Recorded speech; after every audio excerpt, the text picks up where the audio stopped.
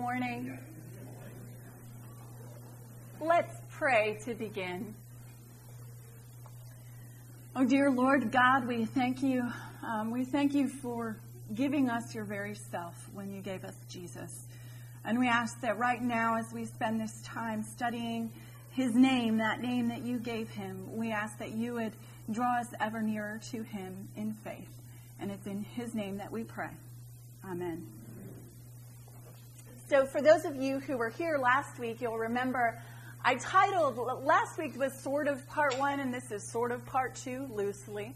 Last week, if you were here, you'll remember I titled it, What's in a Name? And if you'll recall, we watched this lovely scene that I won't make you watch again, even though I could watch it countless times, from Franco Zeffirelli's Romeo and Juliet, where you see Juliet in the balcony, and she's saying that famous speech, "Oh, Romeo, Romeo," right? Remember?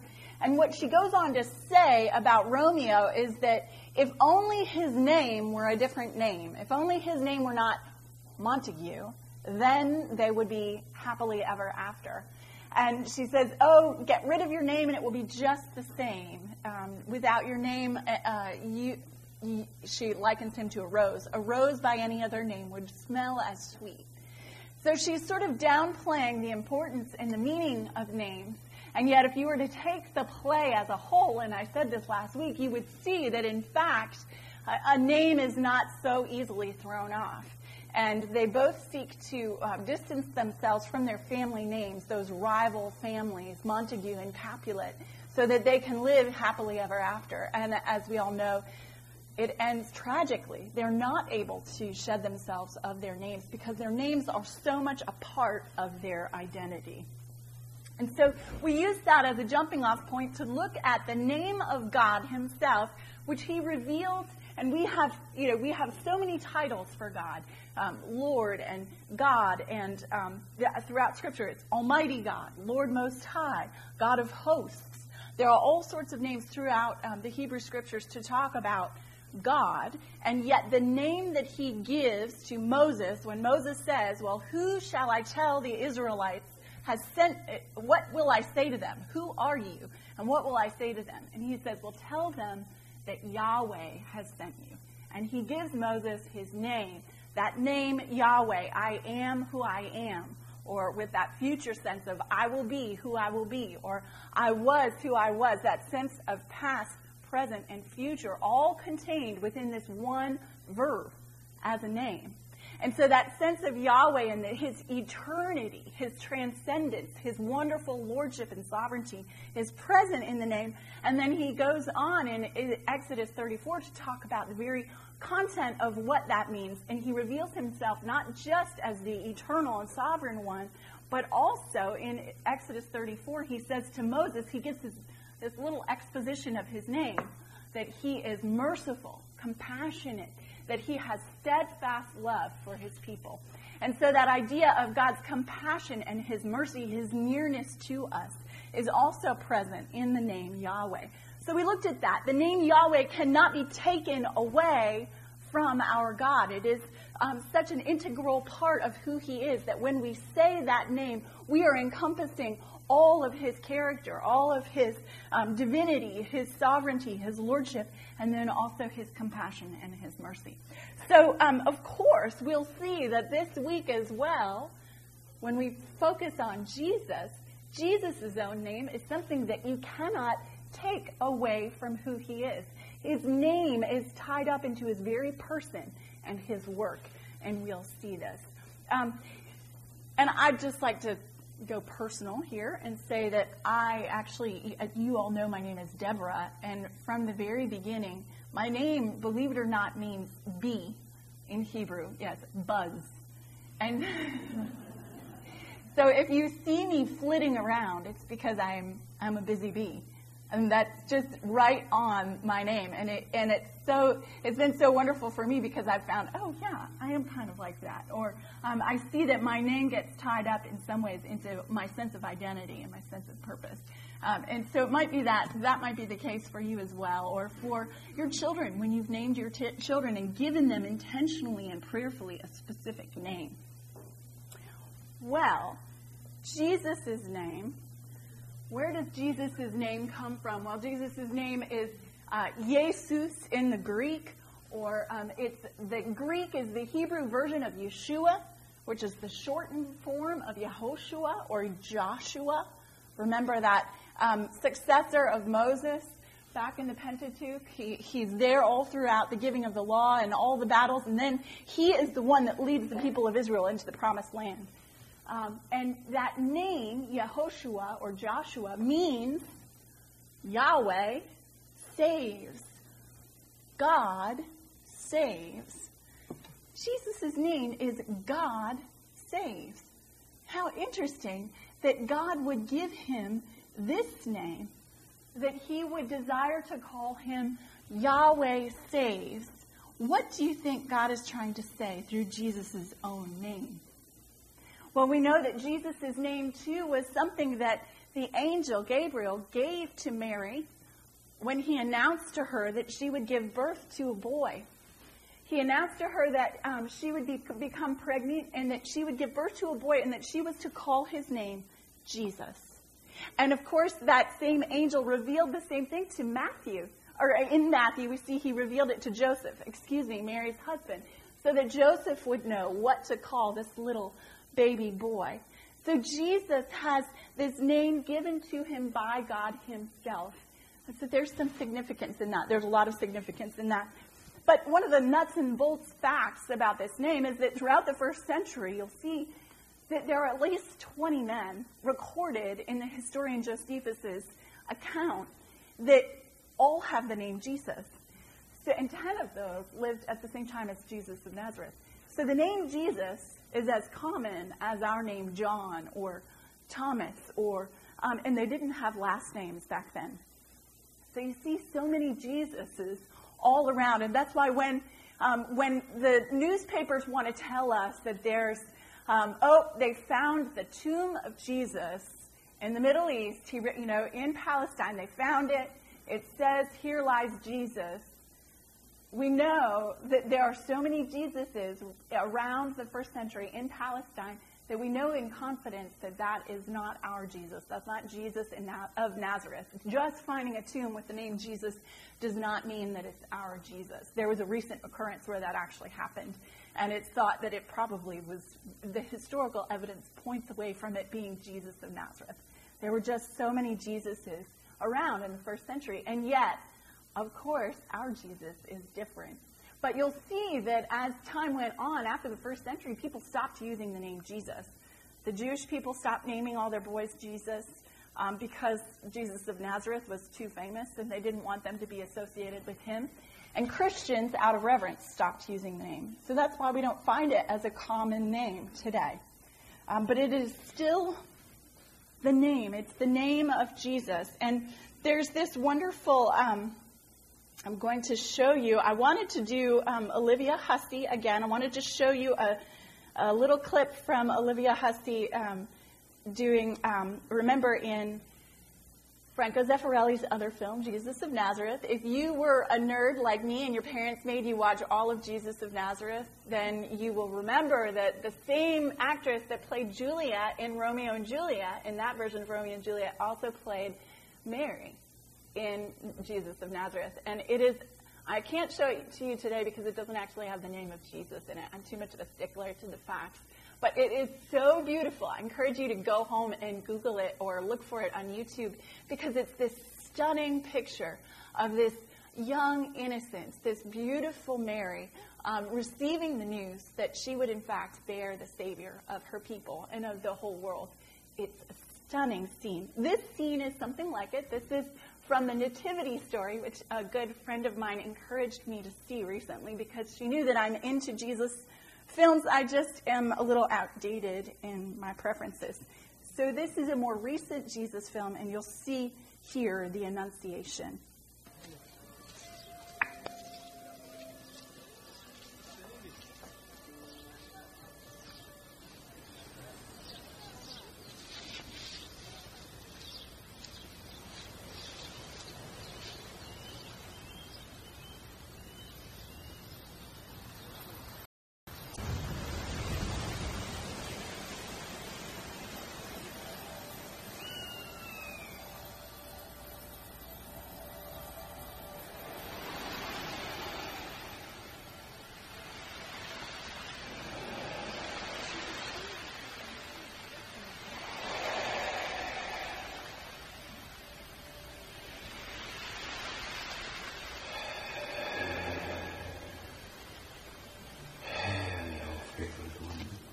The Lord is with you. Do not be afraid, Mary, for you have found favor with God. Come, you will conceive in your womb and give birth to a son, and you will call his name Jesus. How can this be, since I've been with no man? The Holy Spirit will come upon you, and the power from the Most High will overshadow you. And the holy offspring shall be called the Son of God. Son of God. Mary, even your cousin Elizabeth has conceived a son in her old age, for nothing said by God can be impossible.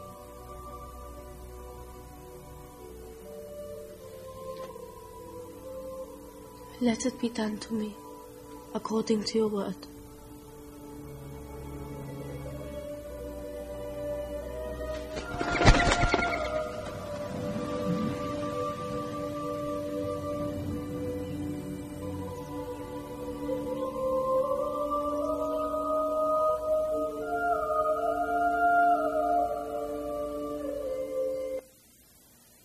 So you can see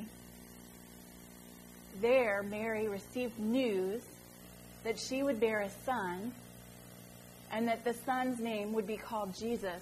God himself is telling her through his messenger that his son would be called Jesus. And we have there in that annunciation, that announcement to Mary, almost like a parallel with what we talked about last week. I don't know if you remember that God first reveals his name to Moses from the burning bush. There's this sense of supernatural activity, a supernatural occurrence.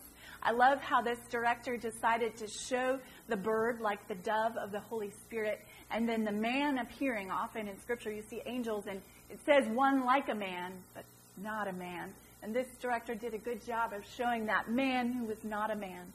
And so we see that that this experience of the Annunciation to Mary parallels the self-revelation of God, his revealing of his own name, which is an entry point into relationship with him. Don't we see that in our own relationships with each other, that when we tell each other something about ourselves, even something that no one else knows, when we communicate that to our spouse or to a friend, there is a depth of relationship that we enter into. There's a sense of trust. There's a sense of personability, that we are individual persons with very real stories. And by sharing those stories with each other, we get to know each other. So that God, in revealing his name to Moses, was saying, get to know me. This is what I'm like.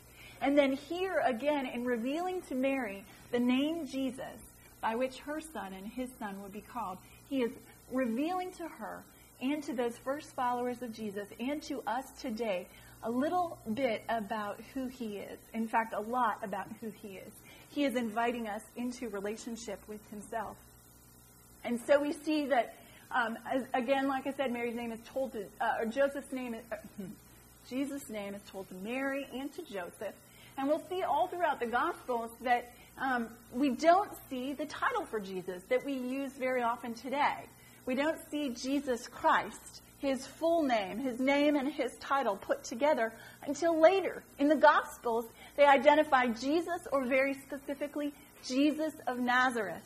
Because they didn't have last names, they had to identify, well, which Jesus? Well, the Jesus who comes from the town of Nazareth.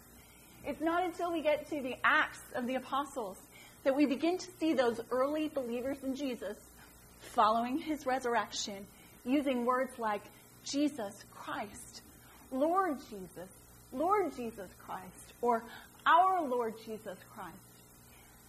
And those terms, that's not just his name, but that's also his title.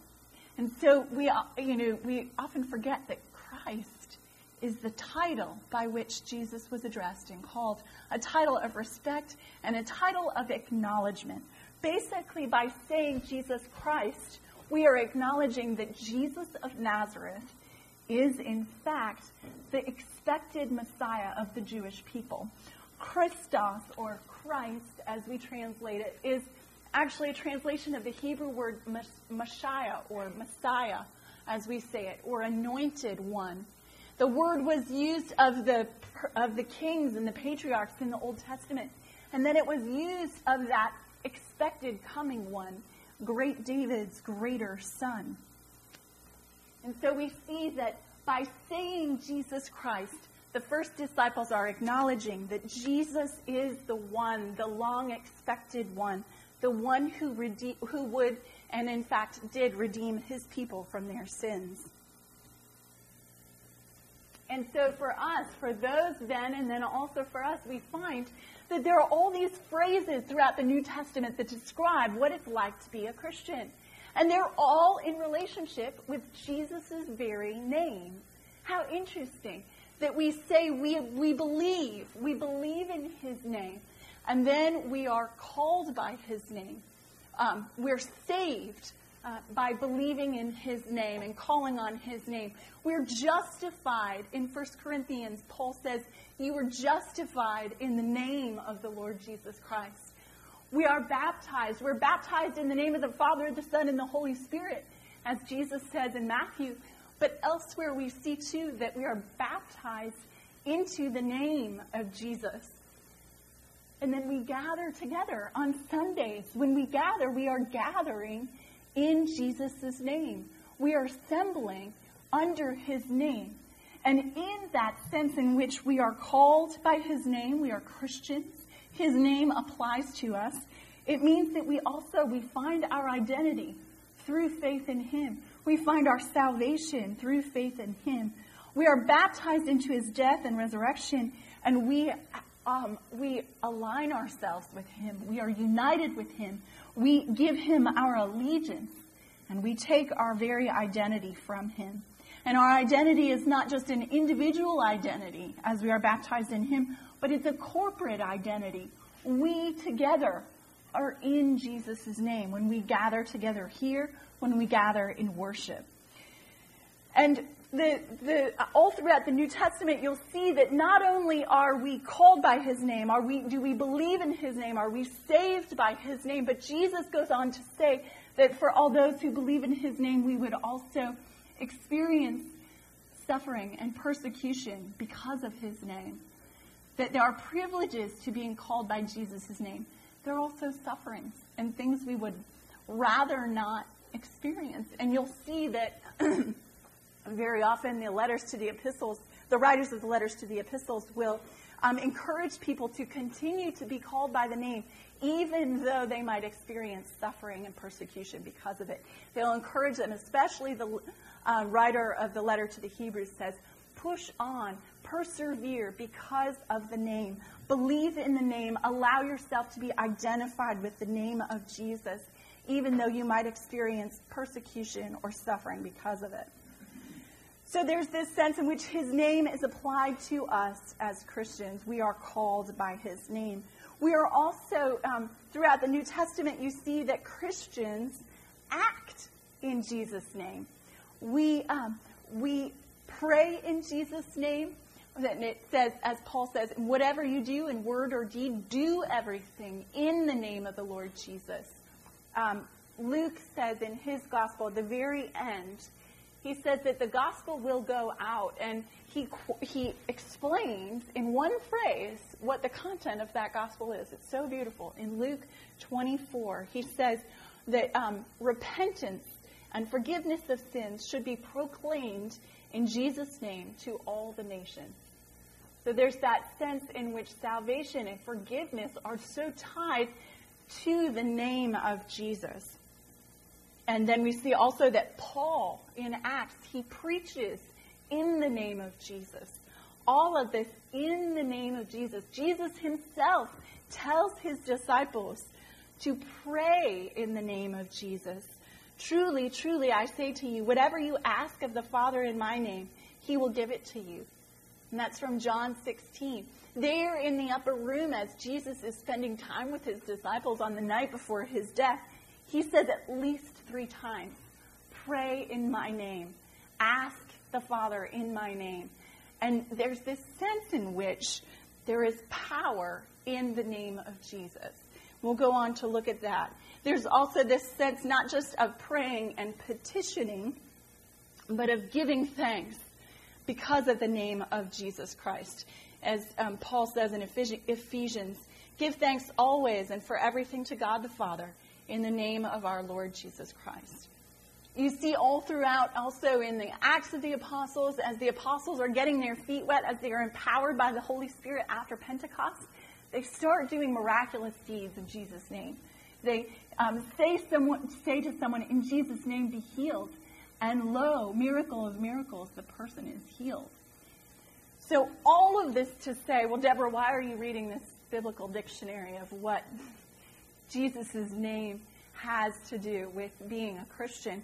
Well, it's because within we might think about Jesus' name and we talk about it as though there's power in it, and it's because there is power in it. So the question is, well, why is there power in Jesus' name? Why are we called by Jesus' name, and why do we act as Christians in Jesus' name? Is it because there's some kind of magical property to Jesus' name, that you just say this name and everything will happen as you want it? Is it magic? Is it a kind of magical incantation? And what's interesting is in the ancient days, they used to do that with their gods. The ancient Greeks and the ancient Romans would call upon the name of their God and expect and demand that God would show up and do whatever they wanted. There was this sense of manipulation, of this for that. Well, I did it right. I called on the name of the God. Now he has to show up. And there is none of this with the name of Yahweh. None of this with the name of Jesus. There's no manipulating Jesus because of his name to do what we want. So that praying and acting in Jesus' name means praying according to his will, according to his purposes, and according to his character. And so all of this to say that anything in Jesus' name, anywhere in the New Testament where it says Jesus' name, I would suggest to you that this is in fact a kind of theological shorthand. That it is in some ways like writing a few letters. And by writing the few letters, what we mean when we write or say those few letters of Jesus' name, we are talking about the whole of who Jesus is as fully human and fully divine, that God and man united in one being, that mystery of the two natures and the one person, that in Jesus, the fullness of the Godhead resides. We mean that he is the Son of God. We mean that he came, that he was born as a little baby in Bethlehem, that he lived and taught, that he showed us who God is and what God is like, and then he showed us most saliently what God's character is like by going to the cross and by dying on that tree outside of Jerusalem. And that there our salvation was accomplished. And so when we say the name of Jesus, we mean all of that and more. We mean not just his death, but also his resurrection, and then his ascension and his exaltation to the right hand of the Father. And so I would say that the name of Jesus embraces the whole content of the saving acts revealed to us through Jesus Christ from God. And so that in this name we find the ground for hope, the ground for forgiveness, for thanksgiving, for healing, for petition, and above all else for worship. The name of Jesus has power, not because of any kind of magic, but because when we say Jesus, we mean everything that God has done for us and continues to do for us through the gracious gift of his Son. So a little thing about names. My brother, I am not a big fan. Don't brace yourself. My brother's not a big fan of tattoos. Oh, she's going there. But, I'm not a big fan of tattoos. But my brother has a tattoo, and I got his permission to talk about his tattoo publicly. Don't worry. But it sort of mortifies me to even think about it. But when he was in seminary and kind of a hipster Christian in his 20s, he did what all hipster Christians do, and that is that he got a tattoo. And it was a Christian tattoo. And it was before in seminary he had learned the Hebrew language. You have to learn Hebrew and Greek. And he knew Greek, but he hadn't yet learned Hebrew. So his friend, he asked his friend to write out for him what the Hebrew letters would be to say, by the grace of the name, which is, I don't speak Hebrew, but Bahased Bashem. So Hesed.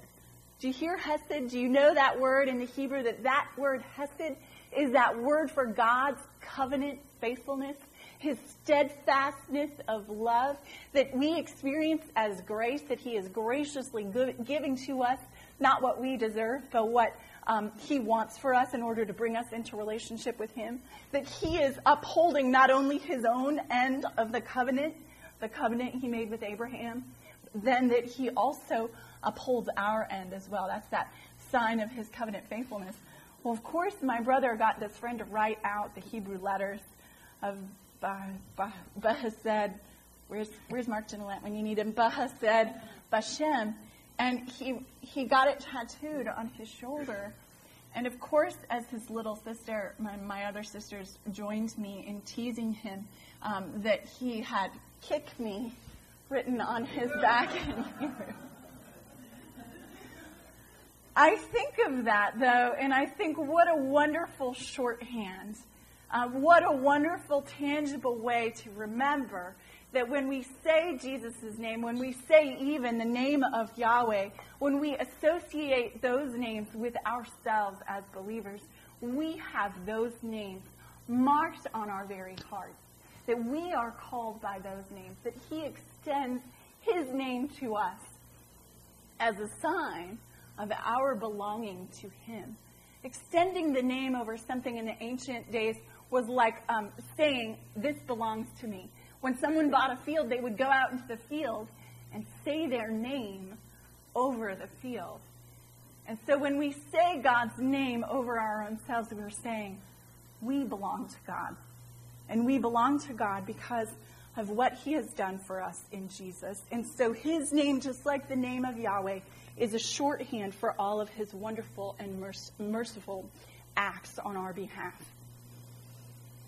And so when I think about Jesus' name, I go, of course, to Philippians 2, which is that great passage that Paul wrote. It is like a hymn, and he is telling the Philippians to have this mind among themselves. And then he goes on to describe what this mind is like. And the mind is the very mind of Jesus Christ. Have this mind among yourselves, which is yours in Christ Jesus, who, though he was in the form of God, did not count equality with God a thing to be grasped, but emptied himself by taking the form of a servant, being born in the likeness of men, and being found in human form, he humbled himself by becoming obedient to the point of death, even death on a cross. Therefore, God has highly exalted him and bestowed on him the name that is above every name, so that at the name of Jesus, every knee should bow in heaven and on earth and under the earth, and every tongue confess that Jesus Christ is Lord, to the glory of God the Father. Thanks be to God. I get verklempt when I read that passage, and you have to understand, if you think, oh, she's getting a little verklempt, it's not because I feel sad or anything, it's because it's true. Truth makes me weak in the knees. So if you ever see me up here having trouble, you'll know it's because she's moved by it, because it is true. This I love because it shows that mind within Jesus Christ, that humility, that he, though equal with God, though God himself gave up everything to be born as a baby in Bethlehem. And then he humbled himself even further by going to the cross. And in that downward side of this picture that is like a big U, a giant parabola, Jesus there dies on the cross.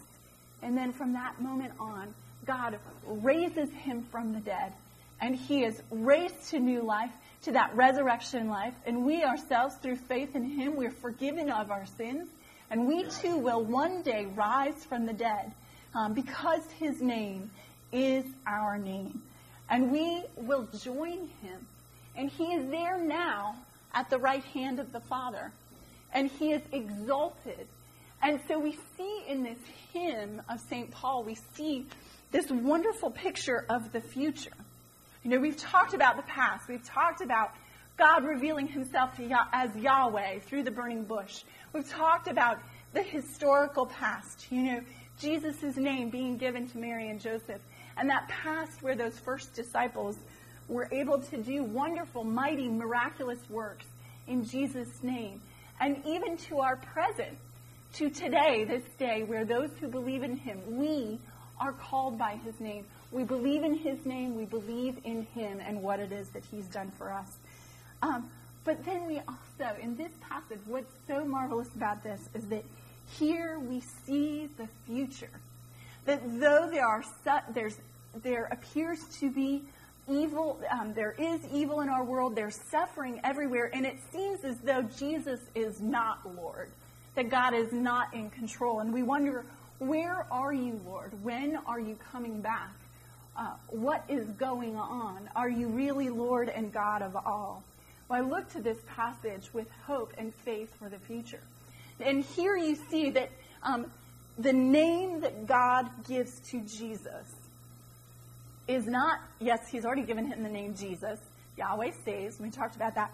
But the name that is given here is the name Lord. Jesus is Lord. And remember from last week I talked about Lord. Lord itself was the very Greek translation and the very pious way of saying Yahweh for the religious Jew. Because when they read the scriptures, the Hebrew scriptures, they could not say the name of Yahweh, those 4 letters, because they believed that it was blasphemous to say it. And then they no longer wrote it. And in their manuscripts, they would write Lord instead. And so when the Hebrew scriptures were translated into Greek, it became the same word for Lord that we use and that they use in the Greek New Testament scriptures to talk about Jesus. And it was that first confession of Christians everywhere to say, Jesus is Lord. Jesus is Yahweh. Jesus is equal with the Lord over all creation. Jesus is sovereign. Jesus is divine. Jesus is the Son of God. And so we see that in the future, now Jesus has the name of Lord. We call him our Lord Jesus Christ. We see that he is sovereign. We believe that he is sovereign, even when it feels like the world is crumbling around us. But we can look to this passage and to our scriptures, knowing that one day, every single human being that has ever existed will bend the knee and call Jesus Lord. One day, what we see now in faith will be revealed for all to see. And all will look to Jesus, that slain lamb, the crucified and risen one, and say, as St. Thomas said when he saw Jesus' hands and his side, remember in the upper room, he said, I'll never believe unless I put my finger in his hands and my hand in his side. And there Jesus appeared, and when Jesus was there in the flesh, you never hear John saying, then he went and put his finger in his hand and his hand in his side. No, it was enough. Just seeing him, and I always pictured Thomas falling down. Thomas says, my Lord and my God. And that is our proclamation, my Lord and my God. And we know that one day, all others, everyone else will say the same thing and will say, my Lord and my God. And so for that reason, this is one of my absolute most favorite ever hymns. And it's by Caroline Knoll. At the name of Jesus, every knee shall bow, every tongue confess him King of glory now. 'Tis the Father's pleasure we should call him Lord, who from the beginning was the mighty Word, humbled for a season to receive a name from the lips of sinners unto whom he came. Faithfully he bore it, spotless to the last, brought it back victorious when from death he passed, bore it up triumphant with its human light through all ranks of creatures to the central height, to the throne of Godhead, to the Father's breast, filled it with the glory of that perfect rest. And so we say, name him, brothers and sisters. Name him with love strong as death, but with awe and wonder and with bated breath. He is God the Savior. He is Christ the Lord, ever to be worshipped, trusted, and adored. Let's pray. Oh, thank you, Lord God, for revealing yourself to us most perfectly, most clearly in Jesus, in his life, in his death, in the signs of his death, those wounded hands, that wounded side, and in his resurrection. Thank you, Lord, that the crucified one is Lord over all, that you have raised him up, and that with him you have raised us up too. Raised us out of sin, even though we struggle still. Raised us from death, even though we will die. Yet we know through faith that we will live again, and we will stand one day and say to Jesus, face to face, my Lord and my God. And so for this we say to you, Lord Jesus, thank you, thank you, thank you. Amen. We have a few minutes for questions. There's no David here. I don't want to say it on the recording. Mike. I have a question. In Acts chapter 4, I think Peter said there's no other name under heaven by which man may be saved. Yes. And my concern is, it's not our job to criticize or judge other religions, but at the same time, we do not have to minimize the person of Jesus. I know. Absolutely. Thank you so much. There is so often in the public forum, and you'll see in every single interfaith gathering, which people sometimes call ecumenical. Ecumenical is between Christians. Interfaith is Christians and non-Christians, Christians and Muslims, Christians and Jews. There's this sense in which, okay, well, we're going to ask the Jewish people not to talk about their chosenness because that will make so-and-so mad. We won't talk about Jesus, and they won't talk about this because it's going to make everyone mad, and we need to just play nice. And you know what? There's power in the name of Jesus. And I think the fact that we have to cross out the name of Jesus to be able to interface with other religions. Yes, we want to be polite. We want to be respectful. We want to honor them and love them. But we can't cross out who we are in order to do that. And it is so true that at the name of Jesus, every knee will bow. And his name is the only name under heaven. Thank you, Mike. Anyone else? Yeah, Tricia.